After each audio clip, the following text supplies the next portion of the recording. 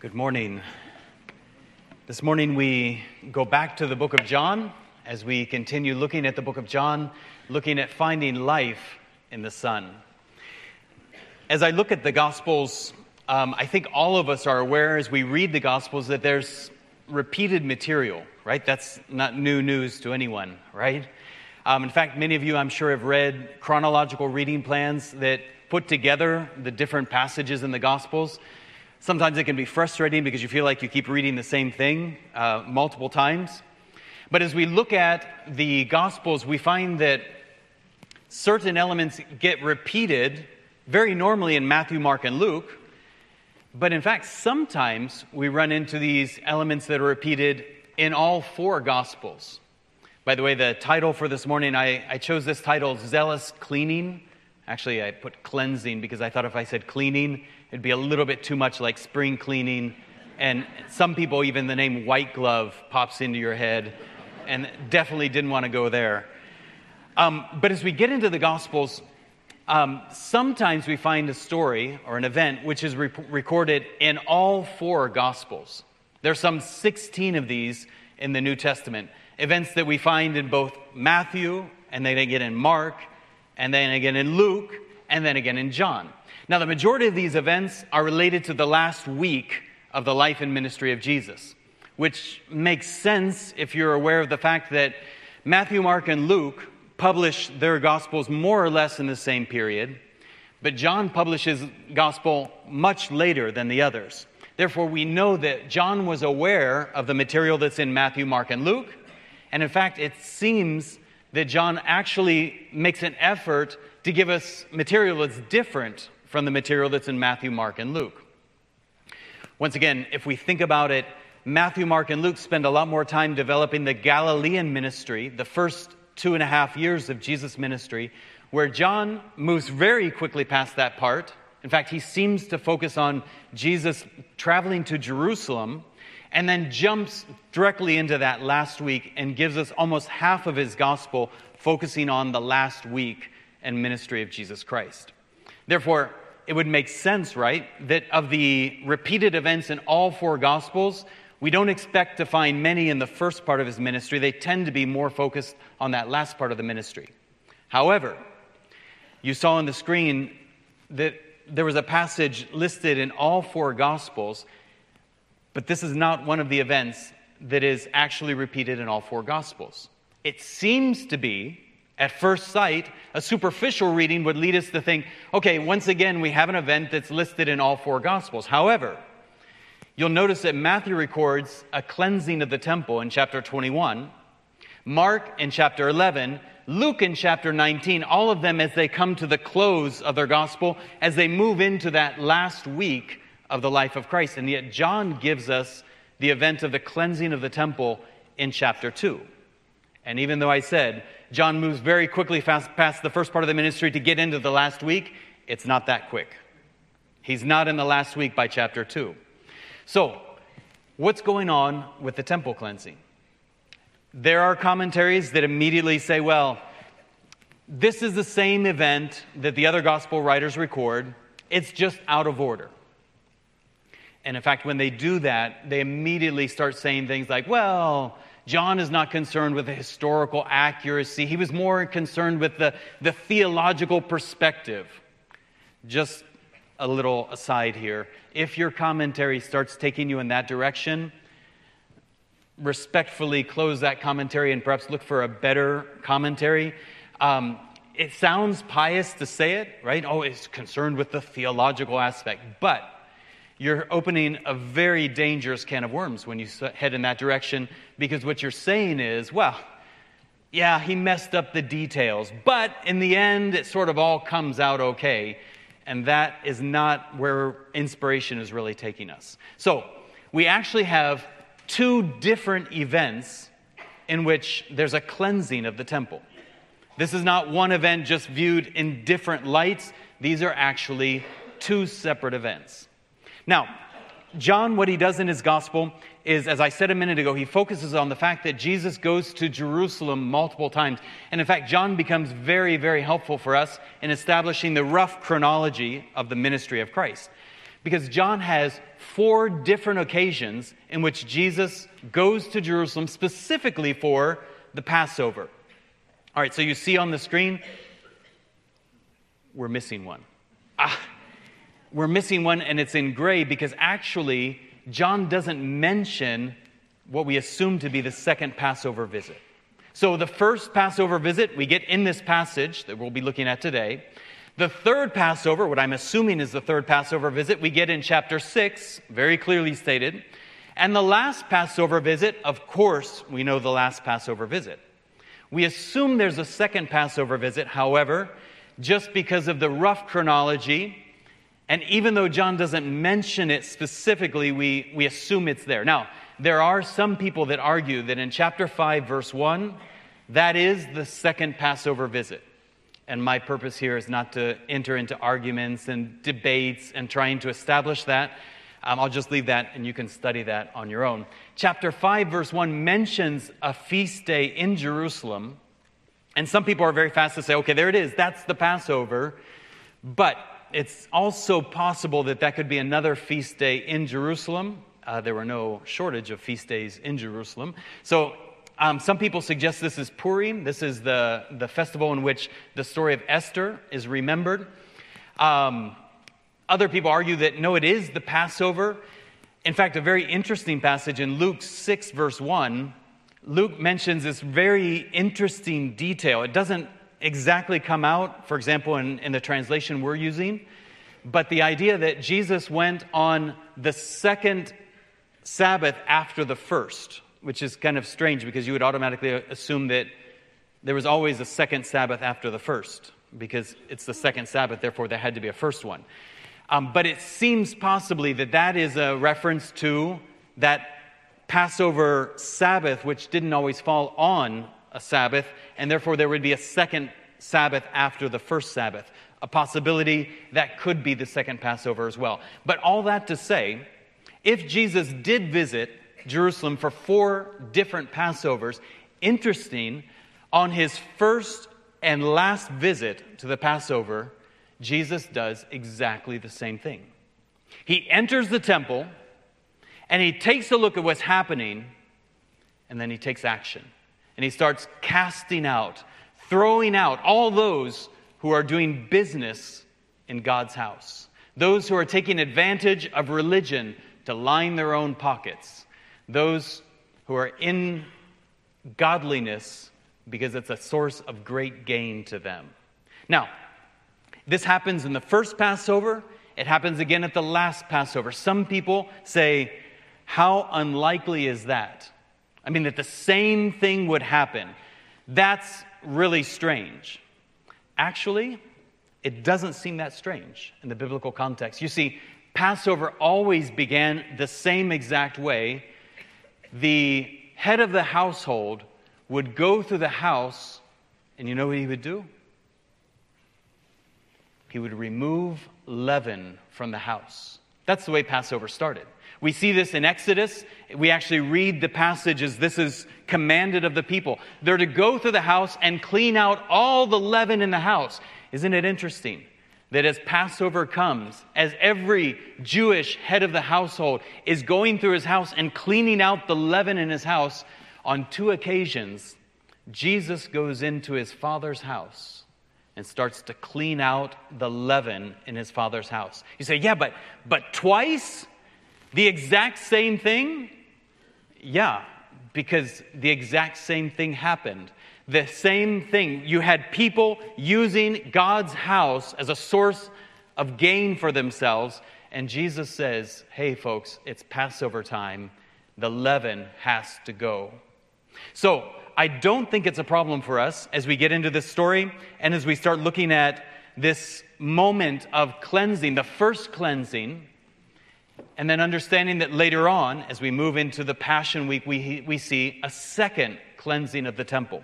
So let's jump into the story and take a look at it. First of all, what I have to understand is there's a basic structure in this cleansing story, which will be repeated in the later cleansing story. Let's take a look at the passage starting in verse 13. The Passover of the Jews was at hand, and Jesus went up to Jerusalem.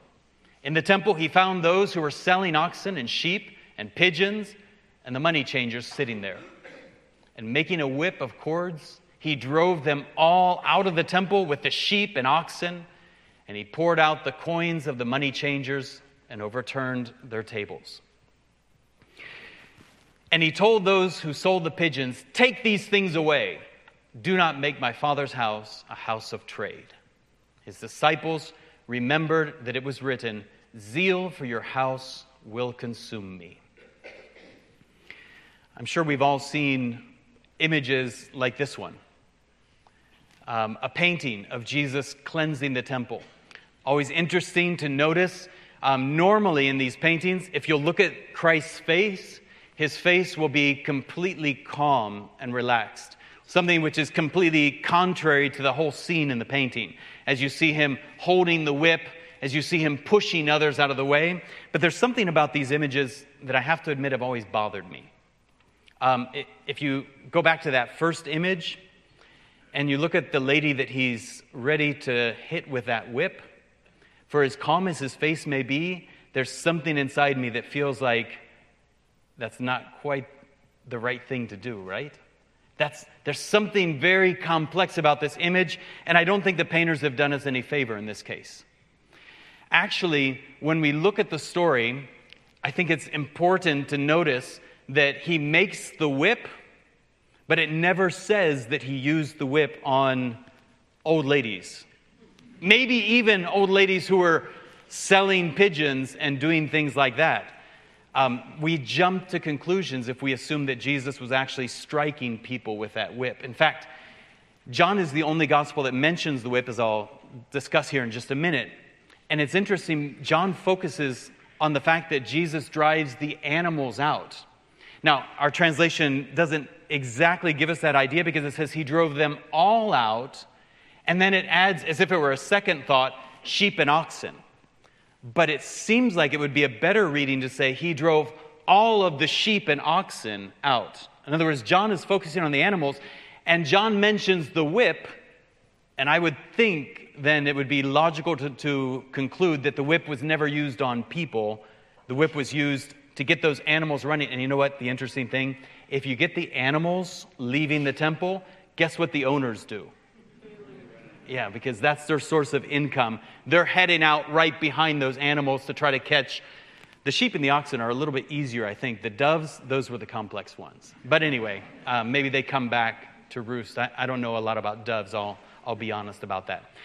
All right, so we get into this story, and as I said, this story sets up a basic framework that certainly we see repeated as we get into that second temple cleansing. What do we find here? Well, the story starts off as we see activity, business activity happening in the temple.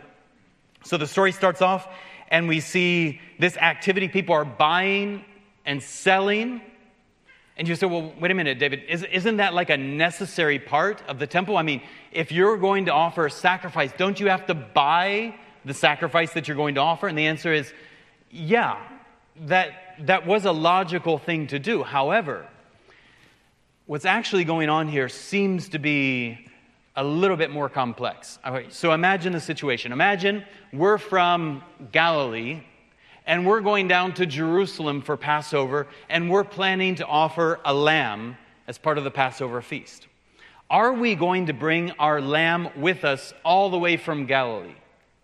Now, in modern context, it's not that long of a drive, right? We can make that drive pretty quickly, but we're not in our context. We're in their context. If we're going to make a several-day journey down to Jerusalem, do we want to have our lamb on a leash and lead him the whole way? I don't know about you, but I'm answering that in the negative. All right, I'm not interested in, walking a lamb down to Jerusalem. What's the logical thing to do? We sell our lamb in Galilee. We take our money that we've earned from our trade, and now we show up in Jerusalem with money so we can buy a lamb in Jerusalem. Now, here's the next question. Do you think the price of a lamb in Jerusalem on Passover is the same as the price of a lamb in Galilee? All right, if you say yes to that question, you have a very beautiful view of life, but I'm afraid that it's not a very realistic view of life. All right, so imagine you come into the temple and you find your way to the table where they're selling the lambs, and you say, what are lambs going for this year? And they give you the price, and you say, I know we're in inflation, but that's crazy. Nobody pays that much for a lamb where we live. And the answer comes back, you're no longer where you live. So you end up saying, if we have to buy the lamb, we have to buy the lamb. And so you get your money out for them only to tell you, I'm sorry, you can't use that money here. You see, your money has images on it, and we do not accept images in the temple. But we do offer the convenience service of money changing just over there. And so you head over to the other table to change your money, only to get there to find out that the exchange rates that are published are nowhere near the actual exchange rate. It's like going to the airport and changing your money at the airport. Travel tip, do not change money at the airport. And you say, that's crazy. My money is half as much as what it was when I left my house, and on top of it, the lamb is twice as expensive. And what do we have? We have people who have come to worship God, and they're being taken advantage of so that somebody can get rich. So we have business activity taking over temple worship.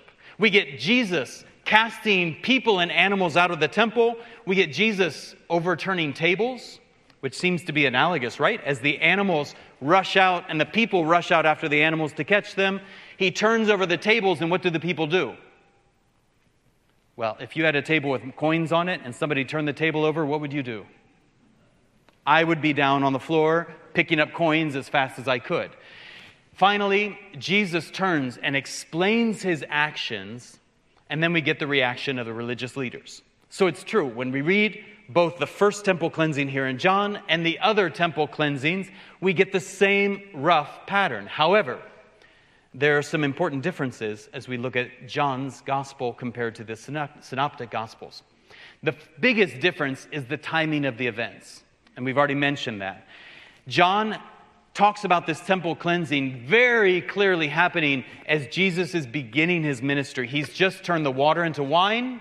His disciples have seen this sign. Nobody else realized that it was a sign, but they saw it, and they've believed in him, and now he comes down to Jerusalem, and this is where he cleanses the temple. Where in Matthew, Mark, and Luke, this is clearly the cleansing that happens at the end of his ministry. Number two, there are certain narrative details. I already mentioned the whip and the focus on the animals. This helps us view this story in a slightly different light from the other. Once again, could Jesus have used a whip several years later as he enters Jerusalem, the temple again? It's possible, but none of the gospel writers mention the whip.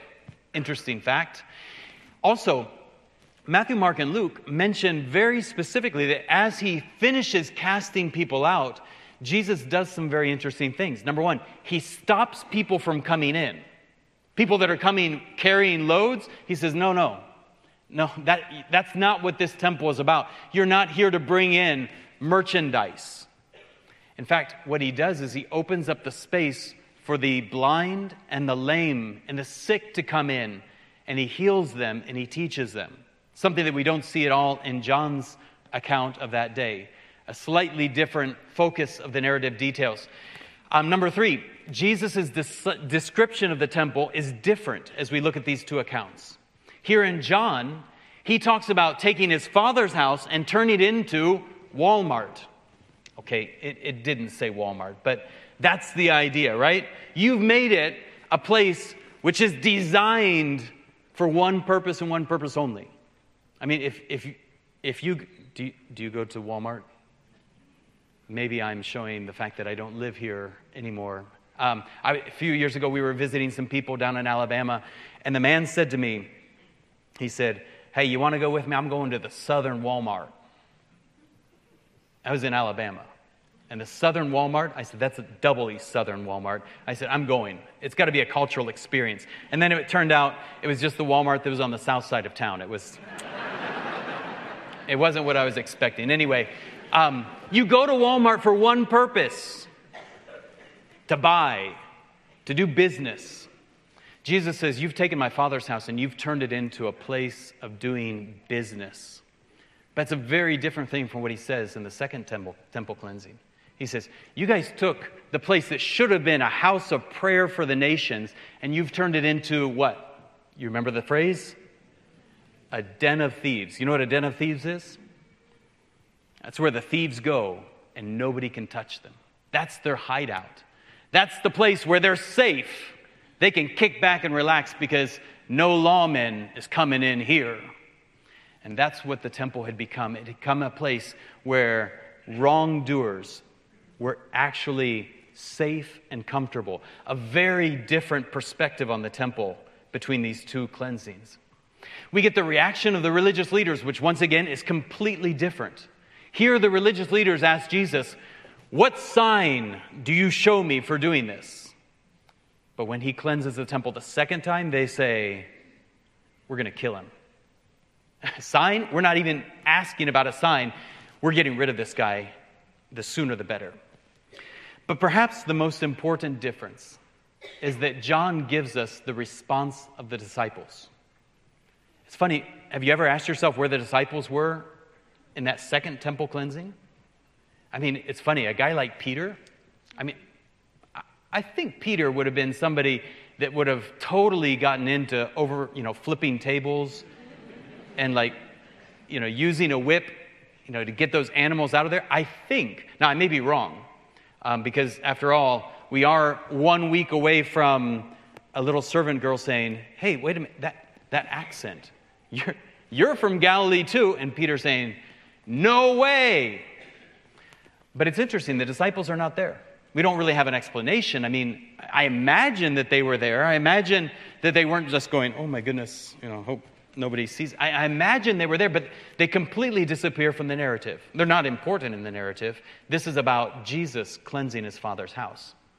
But John focuses on the reaction of the disciples 2 times in this passage. Take a look at it. Verse 17, his disciples remembered that it was written, zeal for your house will consume me. When therefore he was raised from the dead, now in verse 22, his disciples remembered. Anytime you see repeated phrases like that, that should stick out in our mind. There's something important that he had said this, and they believed the scripture and the word that Jesus had spoken. I want to focus on these 2 verses. I think that is officially the longest introduction for any sermon I've ever preached. Don't worry. I'm aware of the time. We're gonna make this work. All right. 2 thoughts for us this morning. Number 1, the power of godly zeal. And number 2, the ultimate victory of Christ. All right, let's jump into that first point, the power of godly zeal. We have 2 words in English which actually appear in our Bibles. One word is zealous, which we have in this passage the word zeal. And another word is jealous. And if you've read your Bible enough, you know that sometimes we jump back and forth. So we can talk about somebody being zealous, and at the same time, we can read about God being a jealous God. And in fact, that may bother us at times to talk about God being a jealous God. Certainly, if our definition for jealous is simply coming out of the American Heritage or whichever dictionary you prefer to use, that's definitely a problem, because jealous in our language normally means a person who is envious, a person who is controlling, a person who is suspicious without any ground necessarily. And those certainly aren't descriptions of our God. However, an interesting fact, both the word zealous and the word jealous come from the same place. This is one of those interesting facts about linguistics. And it's not my turn to talk about linguistics, but they both come from the same word. One goes into French, and from French, we borrow it. That's an easy way of saying we steal it. Into English. The other one, somebody felt like we needed a new word, even though we already had the word. So somebody said, let's go back and do the same word, but this time let's skip and not deal with the French. That seems to be a common thing in our culture anyway. So we skip the French, and we go straight in from Latin, and we keep the Z this time, and we have zealous. But then, of course, we have 2 words that technically came from the same place. So what we do is we give them different definitions. And so for us, zealous oh, that's somebody who's like, really passionate and active in what they do. And, well, jealous, that's a different story. We have that one already defined for us. But when you come to the Bible, what we find is that this same word actually ends up having both kind of connotations. It does double duty. So yes, we can read that it's something positive because God is this. At the same time, we can see it as something negative because many times man is, and it uses the same word. That makes us a little uncomfortable, but we have to admit we do this all the time in language. I was just trying to think of an example, and I thought of the word unmoving. I don't know, there are lots of synonyms I could have used, like unplacable or, I don't know, something like that. Is it good to be unmoving? Your answer? Depends. Depends where you are when you start to be unmovable. For example, if I'm proud, if I'm full of myself, is it good for me to be unmovable? No, that's stubborn. That's something that all of us look at and say, whew, don't spend too much time with that guy. But if I'm doing what's right and I'm facing oppression, is it good for me to be unmovable? Yeah, we say that guy's got integrity. That's a good thing. And that's really what's going on with this concept in the Bible. It's something that actually can go in two different directions depending on the context. Now, we're still kind of struggling with that, perhaps because we're saying, I'm not seeing how you'd have one word be so positive that it's an attribute of God, and at the same time, so negative because it's something that we hate in human beings. Well, I think if we go back to the actual root of the word, where we get to is an understanding that this idea of this zealous concept that we're trying to define goes back to the idea of being the sole possessor of something. The sole possessor. The desire to have a unique soul relationship with something. Now, is that good or bad? It depends. It depends because if somebody has been blessed and has possessions, but I want to be the sole possessor, we call that envy. We say, it's not just that I'm covetous. It's not that I want what he has. If you're covetous, you're like, okay, I want what he has, but it doesn't bother me that he has it too. I mean, I just want the same pickup truck that he has. But if you're envious, you don't want him to have that truck. You want to be the only one that has that truck. That way when you drive in, somebody doesn't say to you, oh, I see you got the same truck that David Blizzard has. That's not cool, right? You want to be the only one, and that way you stick out in the crowd. And yet, is it bad to be the sole possessor of that which is yours? I tell you what, that's why we lock our cars at night, isn't it? Because we want to be the sole possessor of that vehicle. That's why you guys have been in those tours where they have those scooter things, and you get an app on your phone, and you just walk up, and there's a scooter, you jump on the scooter, and you go away. And when you get to where you're going, you park your scooter, and somebody else comes and grabs it and takes it, and it doesn't bother you. Why? Because it's not your scooter. It doesn't matter whose scooter it is. You just use it. But that's not the way we normally treat our possessions. Our possessions are ours, and we are the sole possessor of them. This leads us to another concept, which is actually a very common biblical concept. You see, I don't think I ever would have made this connection, but it makes perfect sense to connect zeal with holiness. What is holiness? Holiness is when something is set aside for a unique use. Holiness is when God says, I want to have a unique relationship with you. My wife came up with the perfect illustration for holiness. A toothbrush. That's why they make different colored toothbrushes, right? If you get up in the morning and you go to brush your teeth and your toothbrush is wet, especially if you live in the dorms, it's going to make you think twice before you brush your teeth. Why? Because there is a unique relationship with your toothbrush. Your toothbrush is for your mouth only, not for anybody else's. You know what? God wants to have a unique relationship with his people. God wants us to be His special people, and He wants to be our God. It's a unique, special relationship. And you know what? That relationship fosters zeal. It fosters this passion. I'm so thankful for this opportunity to be here this semester, and I'm so thankful to be involved in the different men's outreaches. Men, those of you who read the book, The Titus 10, I don't know about you, but I thought it was a fantastic book. I was so thankful that I read that book. But there was one chapter that, frankly, if I had to only read one chapter, I definitely would have just read that chapter. It was the chapter on zeal.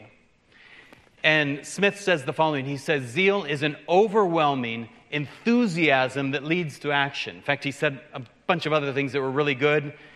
Men, go back and read that chapter. Women, borrow your husband's book. It was a great, great chapter. We need that concept. But this idea that, in fact, this zeal, it actually comes out of our knowledge. In fact, there are people who have zeal without knowledge. But a true zeal grows out of knowledge, and that knowledge takes us to this passion, and that passion overflows in action. You don't have to think about it. I mean, we have this with our favorite sports team, don't we? You don't have to work up the courage to tell somebody that you're a fan of that team. It just sort of, somebody says something and you find yourself just spouting out facts about your favorite team. Somebody insults your team and you find yourself coming to the defense of your team. I mean, it's there because there's this passion about it.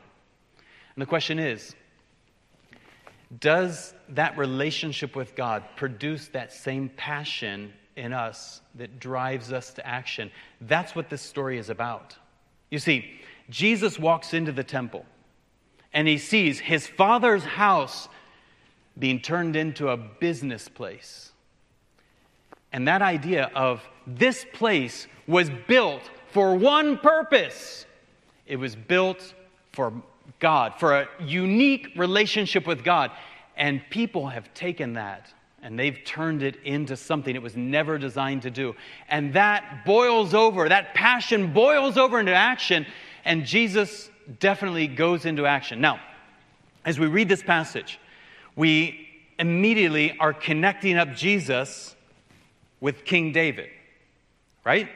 The disciples remember this passage. It's written, and they go back to the Psalms.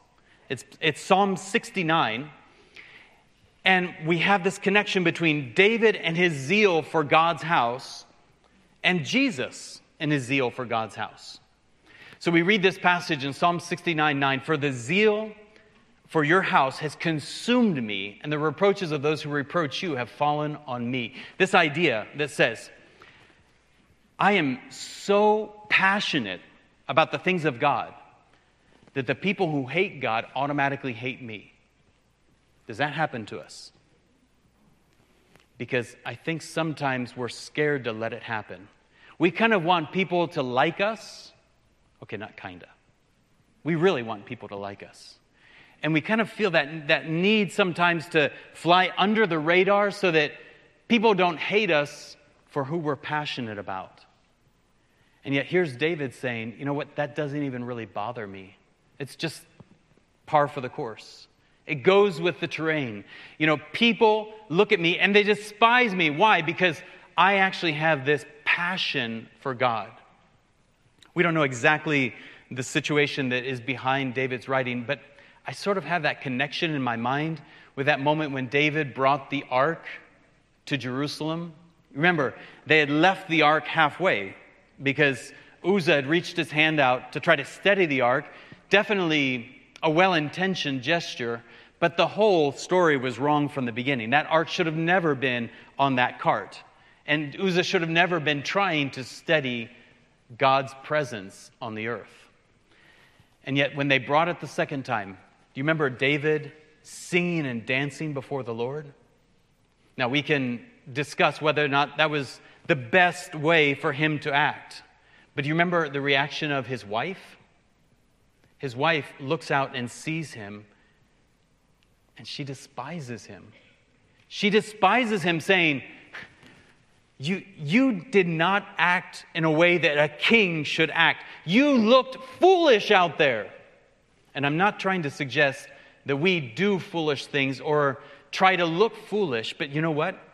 If we truly have a passion for God, there will be times, I can guarantee it, that unbelievers, for sure, but even sometimes believers will look at us and just shake their heads and say, that is foolish. Does that bother us? You know what? If it bothers us, it's a sign that our zeal is less than what it should be. We should have a desire for God, that passion for that relationship with God that's so strong that even if people despise us, it doesn't throw water on our party. So we get David with his zeal for God's house, and that takes us directly to this image of Jesus and his zeal for God's house. You know, as we look at this story, it shouldn't surprise us, because Jesus is the one that said, you can't serve two masters. It doesn't work out. Now, we're not talking about people that have two jobs, work a part-time job here, and then on the weekends you have another job. What we're talking about is literally slaves. How would that work out for you to, be a slave with two masters? The way slavery works is your master has you 100%. You don't say, well, I'm part-timing it. I'm an adjunct slave. So I just do this, in my free time, and then I have another slavery issue that I've got going on over here. It just doesn't work that way. And Jesus says you cannot serve God and money. You can't do it. So when you walk into the temple and you see that these people supposedly are serving God, but what they're really serving is money, you say, it doesn't work that way. And Jesus enters into action and he says, something's got to go here. You know what it is? It's going to be that which is detracting from worship. And he casts them out. Now, this is not surprising. We should have known this was going to happen. Why? As we go back to the Old Testament, we have these messianic figures, these anointed ones in the Old Testament. And they help us understand different aspects of the true Messiah who's coming. So we've seen this before, right? We have prophets, we have priests, and then we have kings. And so when we look at the Old Testament, what do we see these kings doing? We go to figures like Joash, Josiah. Okay, I put those two because I always get them confused. All right, so the good thing is they both go together here. So even if we get them confused, nobody will notice. We'll just put them together. And Hezekiah, what did these guys do? They went into the temple and they cleaned out the leaven. I mean, we're talking about idols in the temple. And they said, get these things out of here. Interesting, isn't it? This is exactly what Jesus is doing. He's fulfilling the messianic, prophetic images of the Old Testament as he walks into the temple and cleanses the temple. The power of godly zeal. Now, before we move on, I simply want to make a few comments. The fact that God is zealous. He desires a unique relationship with us, and he desires it so much that he's put it into action. This is an amazing, amazing thought that the gospel brings us. We know these verses, right? For God so loved the world that he gave his only Son, so that whoever believes in him will not perish but have everlasting life. You know what that is? That is zeal. That is God saying, I want a relationship with my people. And I want it so much, I'm going to send my Son. We even see it in Jesus Christ. As Hebrews tells us, he is the founder and perfecter of our faith. What did he do? For the joy that was set before him, he endured the cross, despising the shame. The passion of Jesus Christ, in which he was willing to give himself up for us. I want to start with this point, because what if you're listening to this message today and you've never actually been on the receiving end of God's zealous desire to have a relationship with you? Maybe you've come to church because, it's not a bad place to be, right? This is a pretty good group of people. I have to admit, if I were in Greenville and I wanted to have a connection with some pretty decent people, this would be a pretty good place to go to meet some pretty decent people. That, at least, is my experience. If that's not true, don't tell me about it. I'm enjoying my experience. But that's not what church is about. Church is about a zealous God who wants to have a relationship with his people, a unique relationship, unlike any other. And he wants to reveal the beauty of that relationship to his people. And so I want to simply start, before we go any further, start by saying, if you do not know Christ as your Savior, if you've never received the beauty of that zealous desire of God to have a relationship with you, do not let this day pass before you place your faith in Jesus Christ. But I do want to take a little bit further step on and look at that second thing the disciples remembered. Not only did they look at the power of godly zeal, but they also looked at the ultimate triumph of Christ. If we keep reading our passage, we see here in verse 18, so the Jews said to him, "What sign do you show us for doing these things?" And Jesus answered them, "Destroy this temple, and in 3 days I will raise it up." The Jews then said, "It has taken 46 years to build this temple, and will you raise it up in 3 days?" But he was speaking about the temple of his body. Jesus is asked for a further explanation.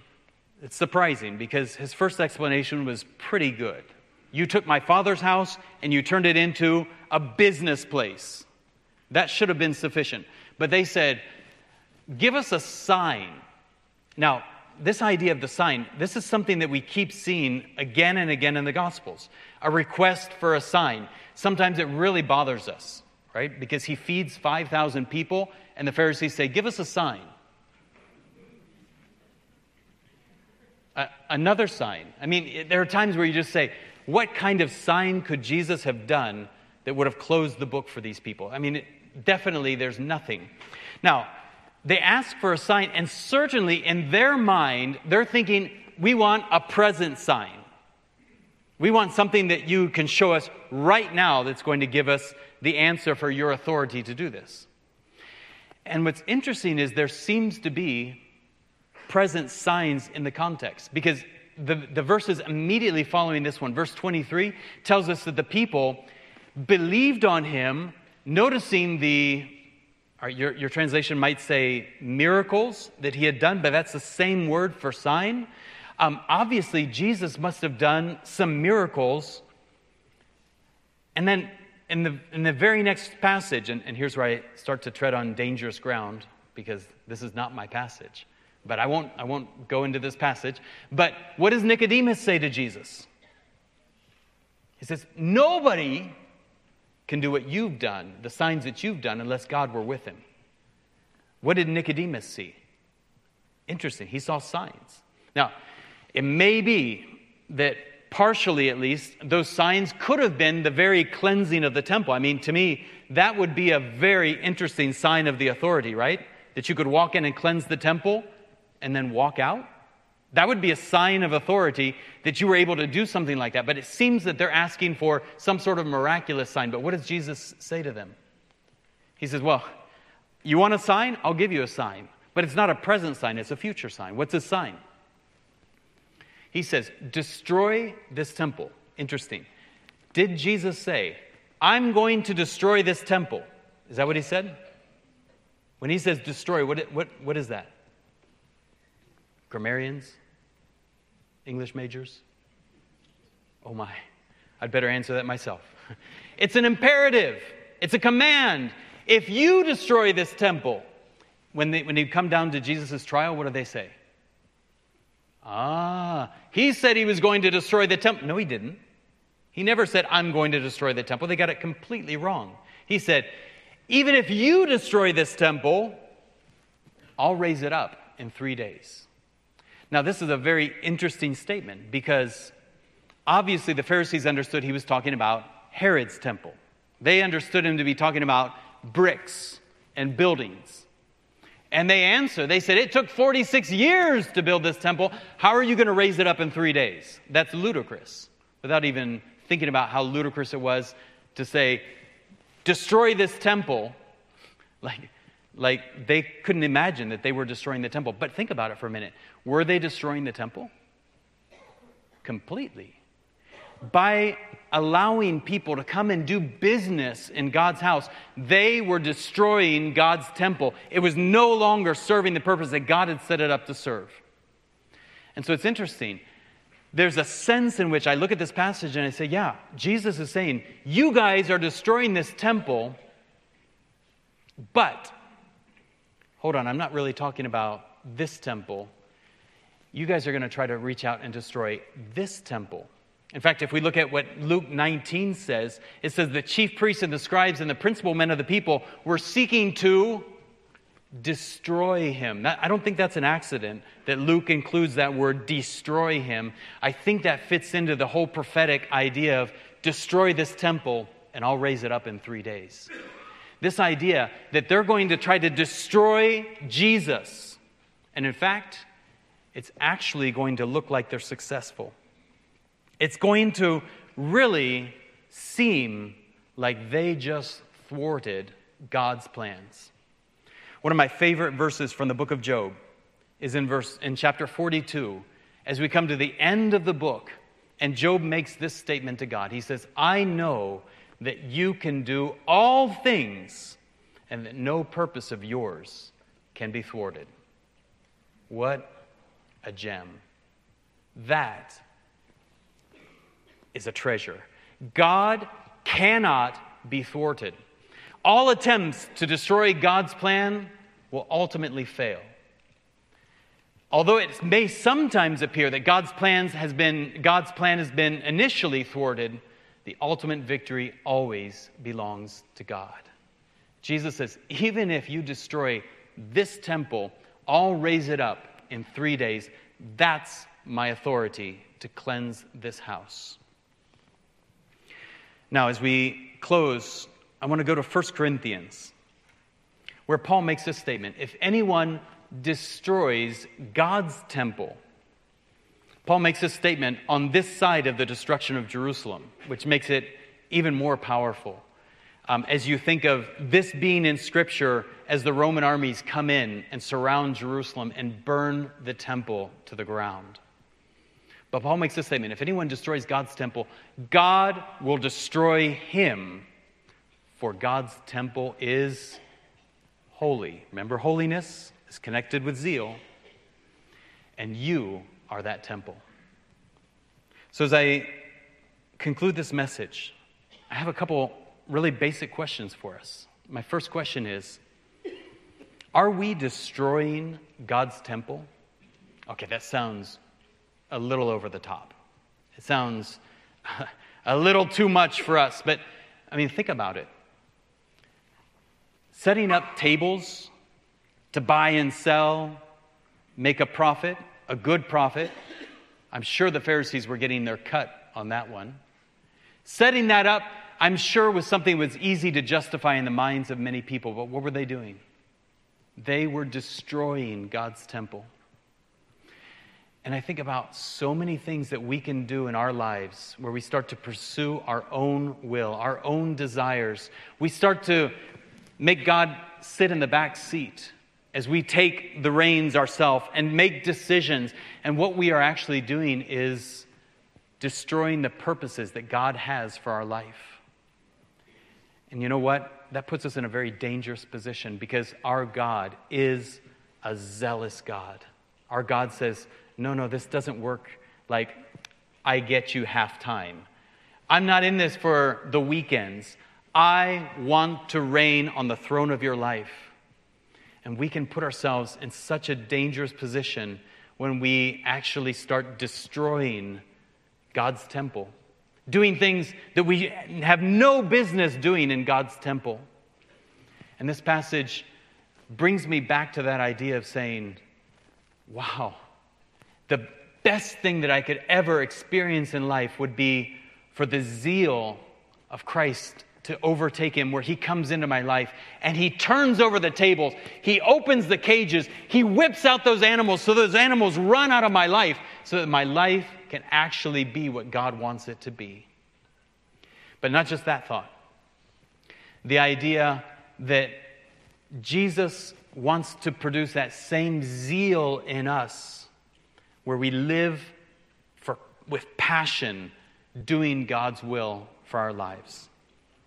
I'm going to end simply with this verse, once again from 1 Corinthians, as Paul tells us, cleanse out the old leaven. This is a Passover verse. Get rid of that leaven.